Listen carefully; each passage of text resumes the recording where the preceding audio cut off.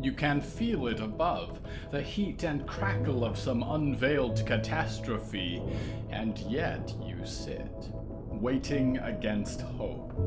Perhaps there is still a little time. The sound you hear echoing down into your abyss is the sound of your life's work burning. Do you go to investigate it? Can you leave the cradle even for a moment? If you leave this room, it is the final admittance of your failure. The spring came faster than you thought, and fate misled you, and none of your understudies were ready. A lesser partner, a lesser person if person you still are, would pull themselves away from the verge of destruction, give up in the final hour. But this is what she wanted. This is what she worked for, and you will see it through if it means that the embers of your life drift up into the night, form letters in the wind to spell hello from the Hallowoods.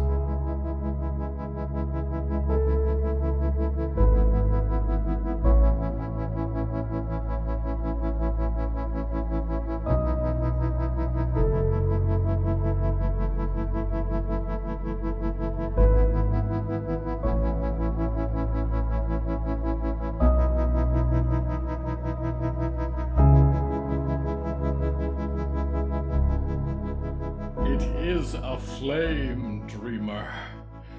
Downing Hill burns. And we are here, yes, because it is important. Or because I hesitate to look north. There are final moments flickering here, just as there are final moments there, unfolding truthfully at once as these things do.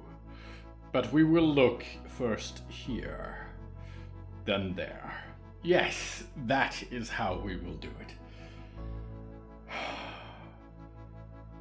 The library burns. Flame breathes in its corridors, fanned by the rush of cosmic wind, carried through wallpaper and hallway, peeling back the veneer with charred edges to reveal the emptiness beyond.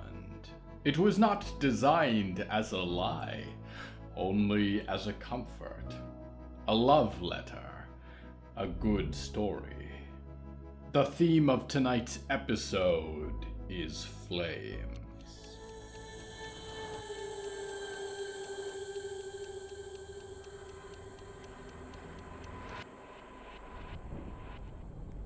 Indrid Buckley walked through fire, and her feet were not burned.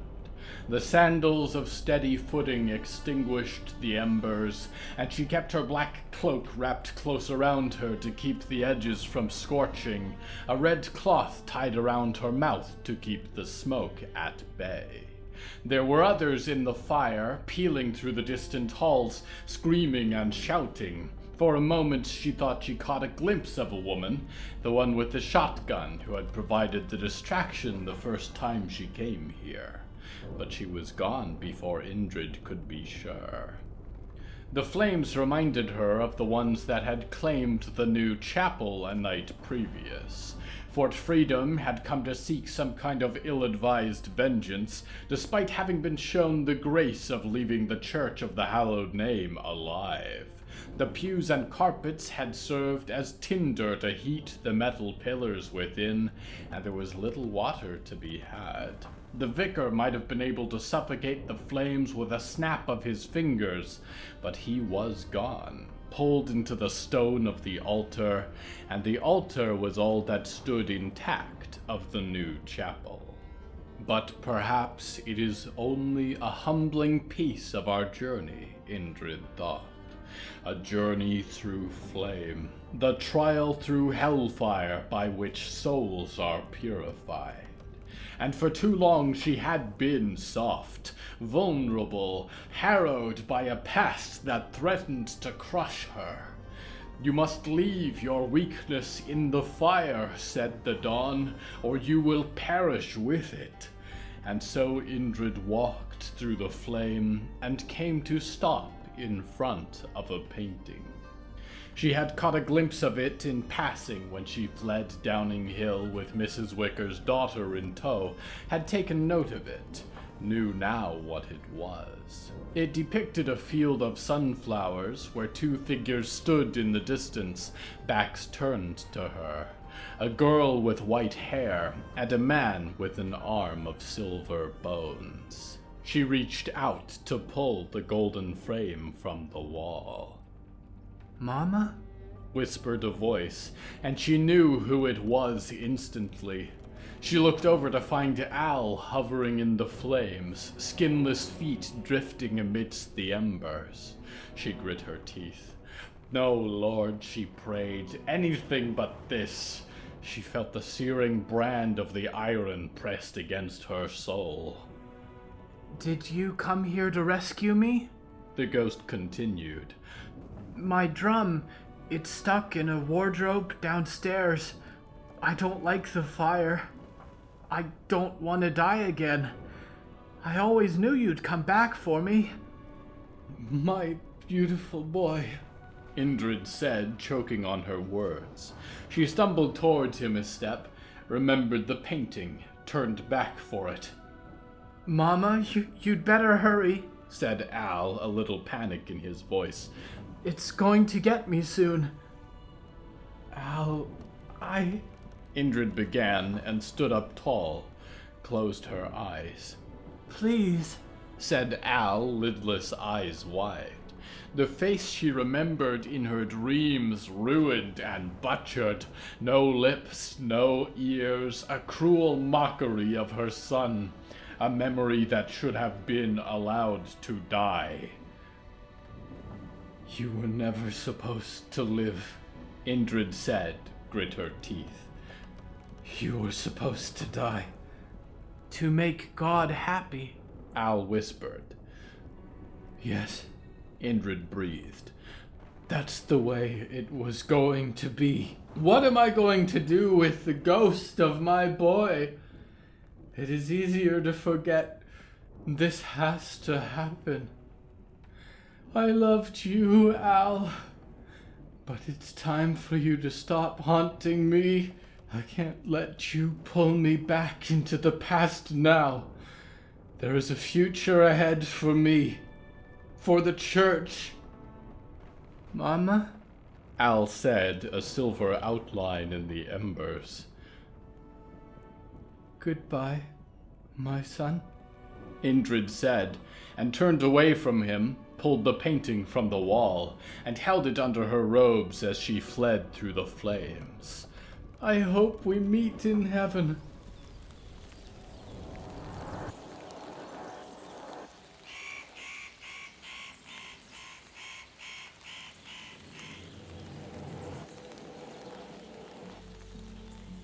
There are fires in space, and in the vacuum free of gravity, it no longer resembles tattered whispers of fabric reaching upwards and curling through the air, but a bubble full of violent light and adrift, bursting into further singularities, burning blue and cool.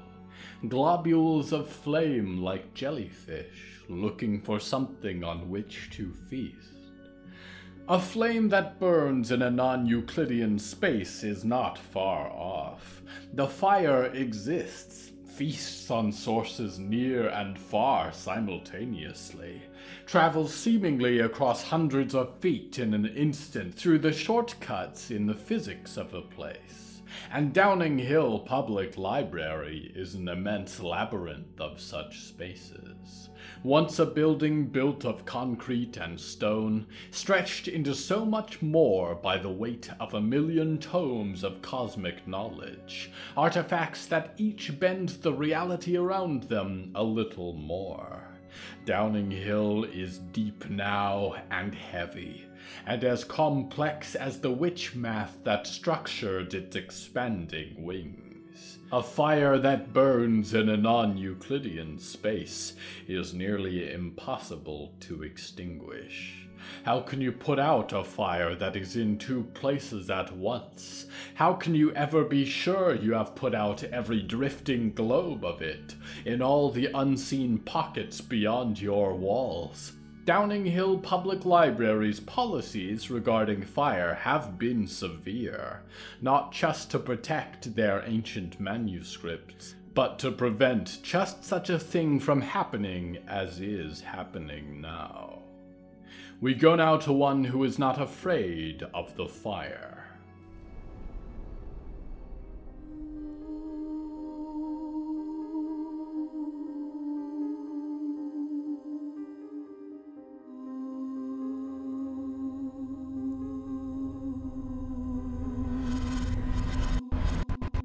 Al, where did you go?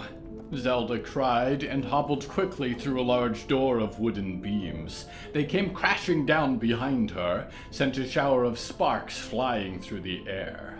She patted her hair to extinguish any live ones, and held her shotgun close, put her back to a stone wall for a moment. Al! She cried again, scanned the corridor for him. She coughed and could not stop coughing. He had been leading her on through the halls, but she could not see him now, only remembered what he had said. Down to the visitors' hall, a cabinet fallen onto its front. She hurried on, kicked a flimsy wooden door to find herself in a room like a large meal hall. Wooden tables and scattered chairs were spread out across a wide stone floor.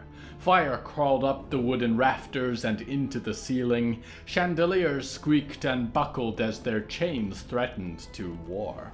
Tapestries of beardy old men were up in tatters, and hovering a few paces ahead of her, a different shade of light than the oranges and reds that lit the room. A single green firefly. Zelda kept a wide berth of the chandeliers. The stone felt warm beneath her rubber boots. She stopped as something came scuttling out from beneath a table, screaming shrilly. She did not hesitate. A swing down of her barrels, a click, and a blast from her shotgun, and something with tiny claws and shoes went flipping across the floor to collide with a dish cabinet on the far side of the room. "Geez, lady," sputtered the tiny beast. Its mouth was sewn on, its eyes were buttons. Her shell had ripped holes in its face to expose the cotton beneath.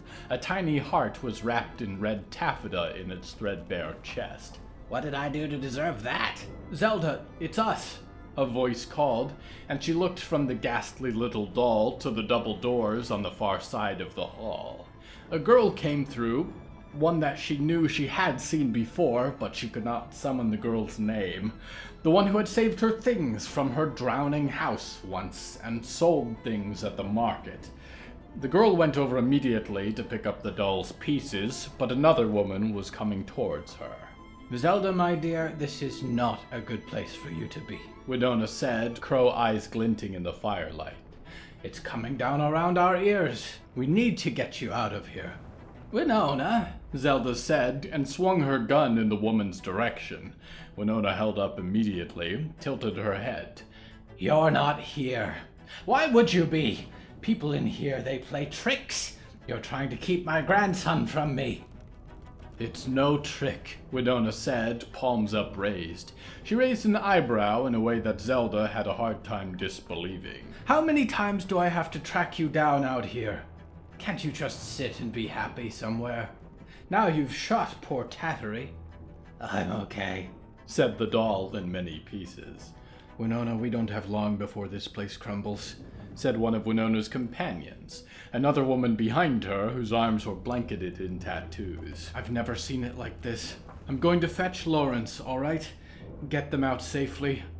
1,000 fires, one fire, bleeding together.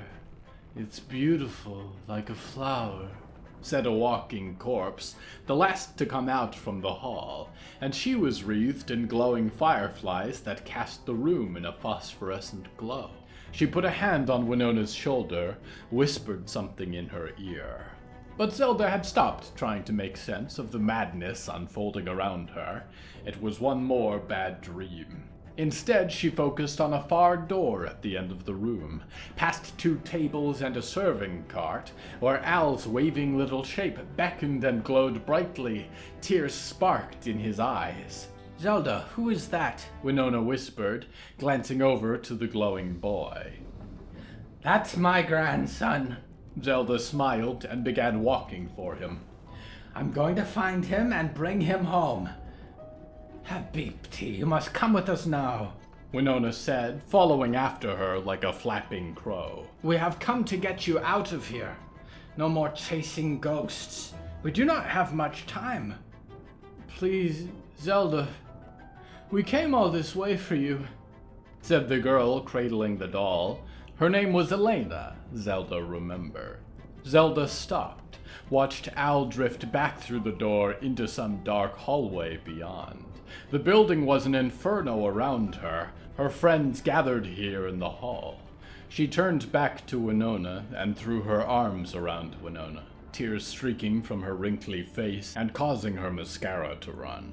You've been a good friend to me, Winona, she said, and squeezed her tightly, backed away a step. But Grandma Zelda, pulse through.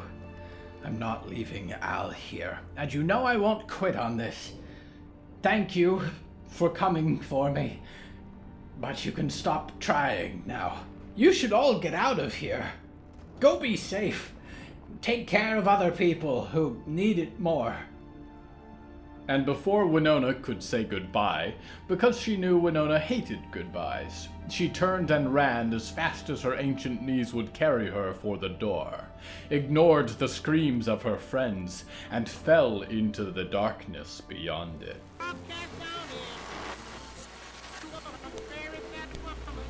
Well, a fire's a fire.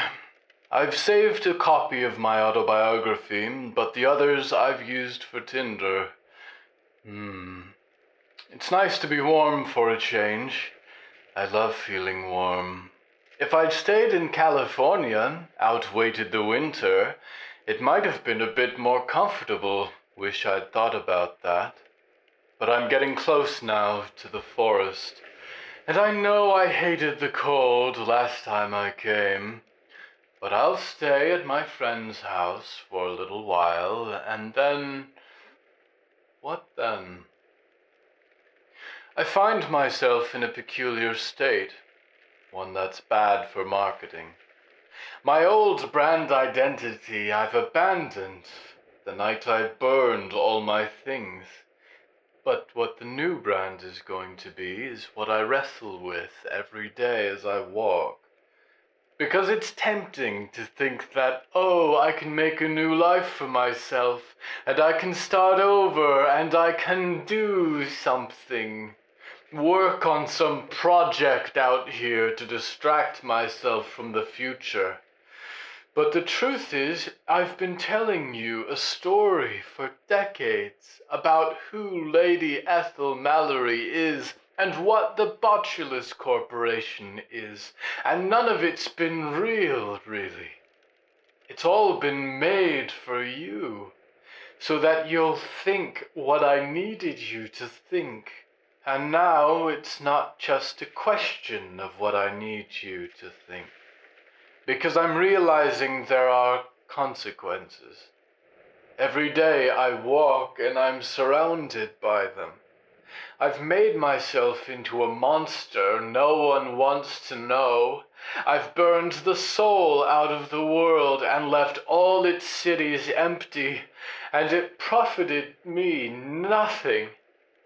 I fed a machine, and the machine never cared about me, only what I could do for it, and it ate me in time. And I'm not sure whether I'm going to find a new life out here. What that life could even look like for someone like me, or if the bitterness will just eat away at me until it burns me into nothing.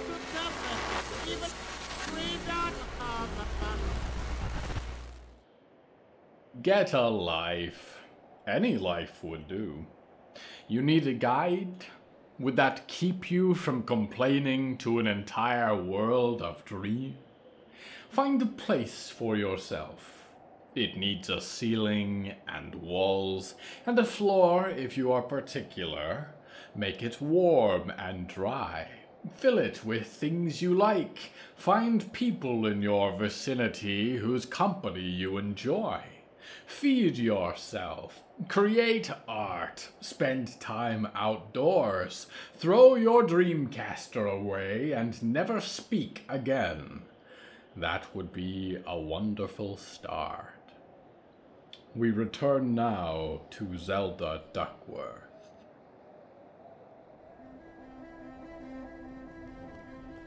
Al was a light to guide her, hovering ahead, beckoning through each door and painting and tunnel, until finally he came to hover in a wall of flame at the end of a stone passage, a set of double doors painted with elaborate flamingos, consumed by the blaze. The heat blasting from the room beyond scorched her skin and singed her hair. She coughed with each breath now, tried to cover her mouth with her sleeve, and leaned against the wall for support. "Al," she called, "I can't get through here. Isn't there another way?" This is the only door, Al said, looking around the room on the other side. "All right," she said and grit her teeth. She dragged herself a few steps closer, coughed again, straightened up, and fired her shotgun into the fraying door. It came apart in splinters, collapsed into the room beyond. Smoke filled the room with an orange haze. Grandma Zelda, the cabinet is burning, he said. There's fire inside, too. It's getting close to my drum. "I'm coming," she panted, and stumbled towards the splintered remains of the door, stepped over it like walking through a lit fireplace. She kicked at the embers and tripped over the frame, dragged herself out into the visitors' hall. Al hovered over a wardrobe that had, true to what he'd said, collapsed on its face, but she could see now more clearly. It had collapsed because a beam from the ceiling had fallen on top of it. 20 feet across and 4 feet wide, impossibly large for her to move. It burned along with a number of coats and rugs and fallen debris that piled along the wardrobe, which was itself half consumed by flames. Zelda dropped her gun and fell to her knees, breathing shallow. You're here, Grandma, said Al. Can you get me out? "I don't know if I can, Al," she said, coughed again, put her hands on the floor to brace herself. "Always my boys getting stuck in furniture." Grandma Zelda, are you okay? said Al. "I just need to breathe," Zelda said, tried to get to her feet. "We'll find a way out. Don't you worry, Al. We'll find a way out." She fell again, came down hard on her hip, felt pain radiate through it as her skin and everything beneath it split. Grandma Zelda, Al said, and he was hovering over her then, but she could barely hear his voice. She could not even breathe. She rolled to her back. The sound of the flame pulsed, a deafening roar that changed beat by beat into the sound of wings. She could not move as the smoke filled her lungs, could only see the darkness gathering above her into the shape of a great black bird, spreading its wings over her. It croaked a question as old as time itself. She reached for her necklace, 2 wedding rings hanging on a bit of cord, and held it in a tight fist. How many people had she lost to the library? Dexter, always locked away in his office, and little Jonah, who'd fallen into a cabinet and never really come back, and Al, who they'd pulled in with their little offers and smiles and deals. She smiled. What a pleasure it was to see it burn. Scram, she told the bird, and clutched her gun a little tighter. Get lost, or I'll put a hole in you.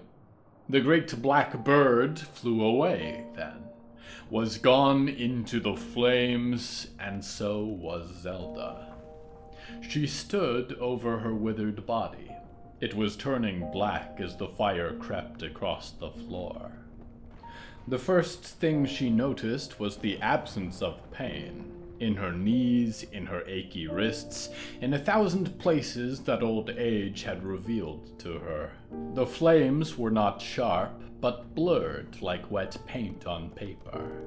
The only clear thing was Al, hovering beside her.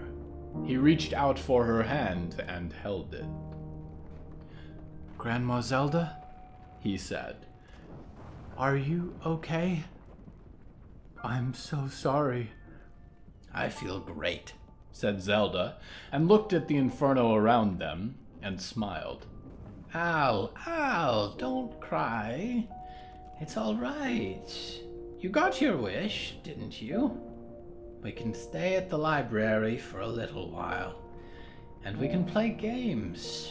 I think I'm finally going to be able to keep up with you. It's going to be fine. And she held him close as he wept electric tears, as the fire in the heart of Downing Hill raged around her.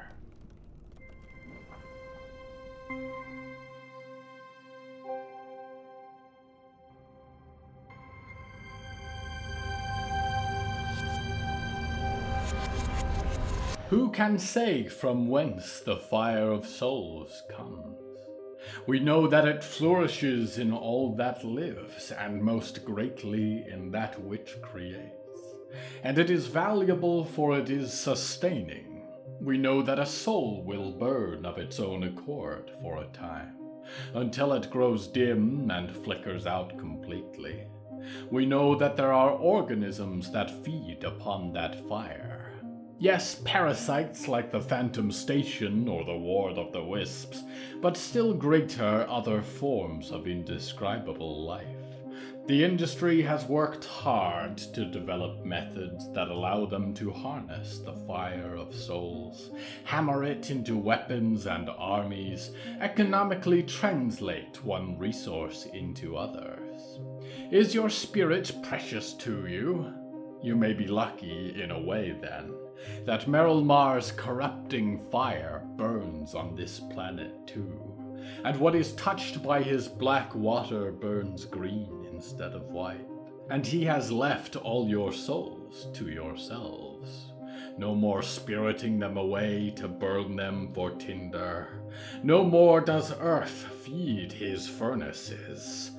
But do not despise the industry of souls too much, for if they did not scatter life from world to world, raise it up like tall wheat to fell, who is to say if life would have come to your world at all? Yours is a world of lost souls now, but after death, your spirit is your own to do what you will with. We go now to a free spirit.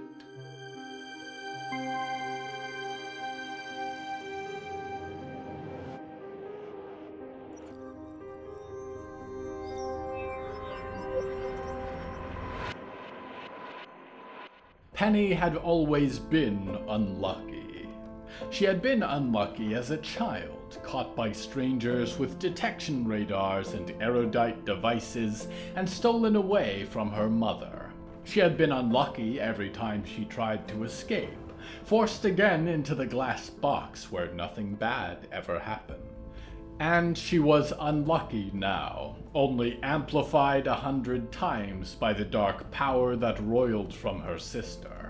Because Mr. Raven screamed as his partner fell to the ground, and there was a flash of cyan light from the white plastic firearm in his hands, and something black and sharp was fired towards Friday, and missed.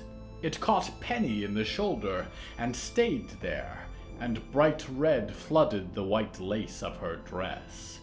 There was pressure, the immediate pressure of the stone spike crunching against bone, but more than that, something died in the air around her.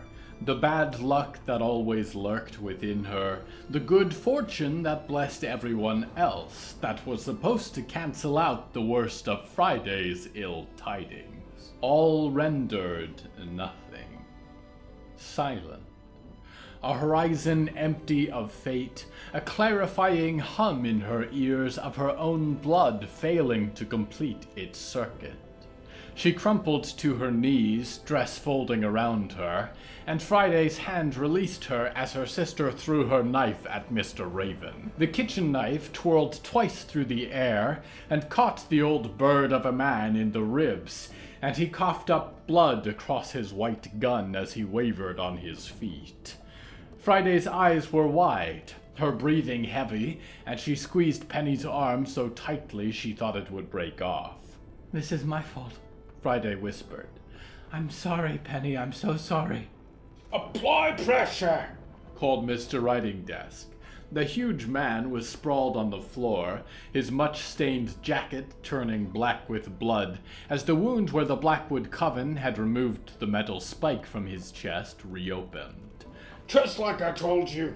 "It's going to be all right, Penny," Friday said, although she had never been very good at lying. Penny fell onto her back, and Friday ripped a section from her dress away, pressed it hard against the wound. Penny screamed as the pain settled, and looked up to find Mr. Raven staring at them, the gun in his hands, blue light still charged. Penny caught his gaze for a moment, eyes she had met many times from behind a layer of glass. "What are you going to choose now, Mr. Raven?" she thought. He looked to her, and to Friday, still unwounded, and to Mr. Writing Desk. And he tossed down his gun and crumpled beside Mr. Writing Desk and lay there still. "I shouldn't have brought you here," Friday whispered. "I knew something like this would happen.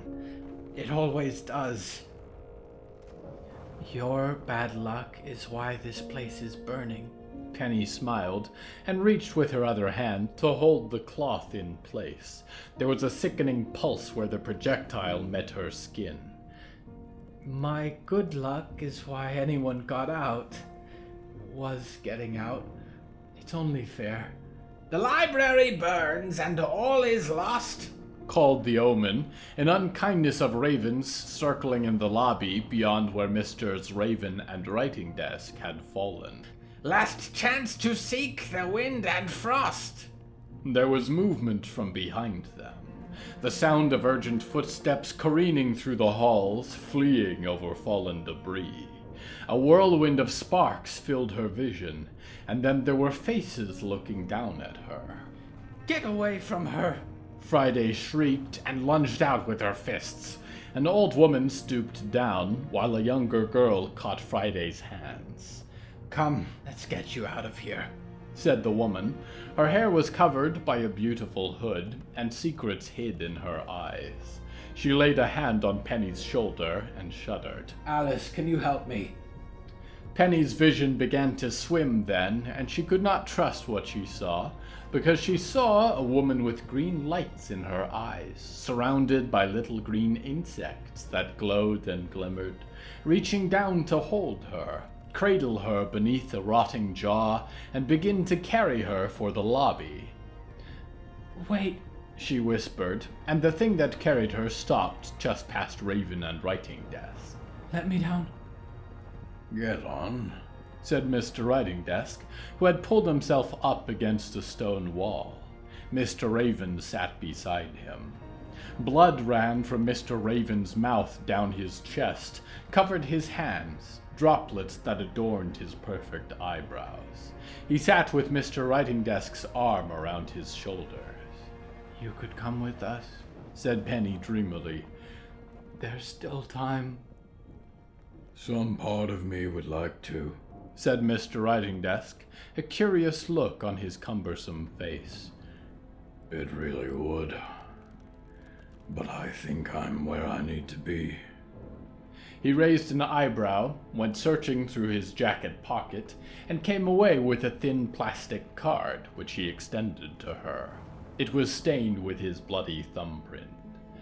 Take this, He said. You'll need it if you ever go back. That's the key to the front door. You take care of yourself, Penny.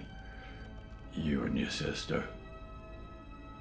She nodded and held the card close as she was hauled into the air again too soon, spirited through the lobby.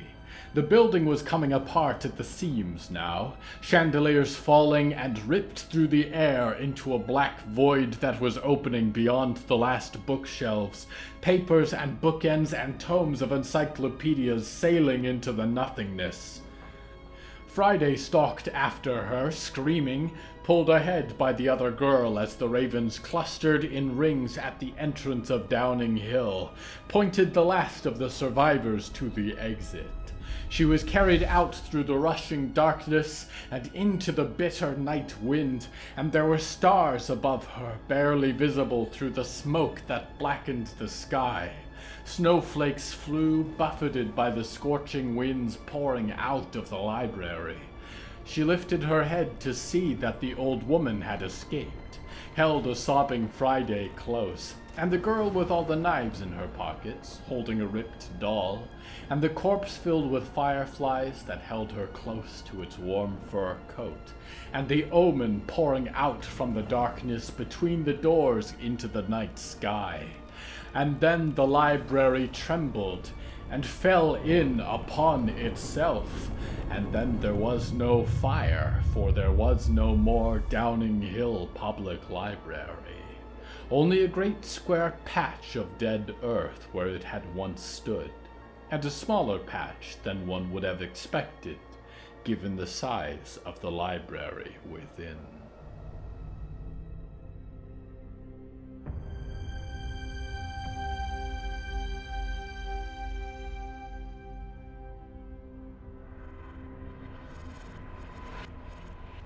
Flames.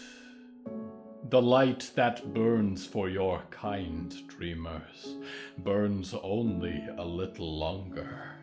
It wavers now on the wick, for the wax is gone.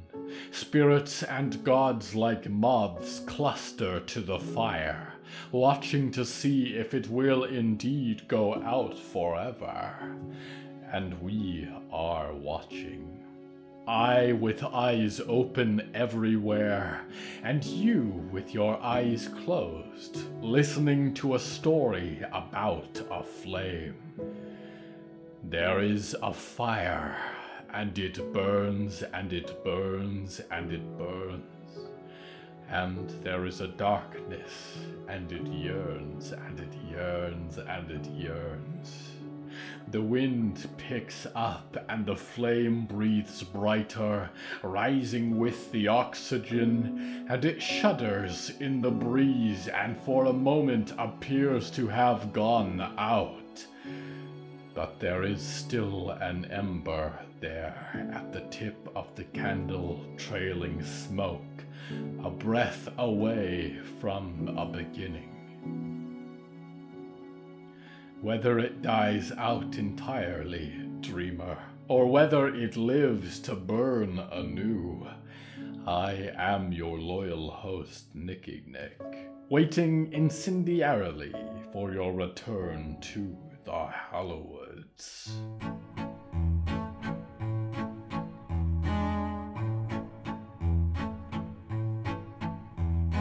Hello from the Hallowoods is written and produced by William A. Wellman.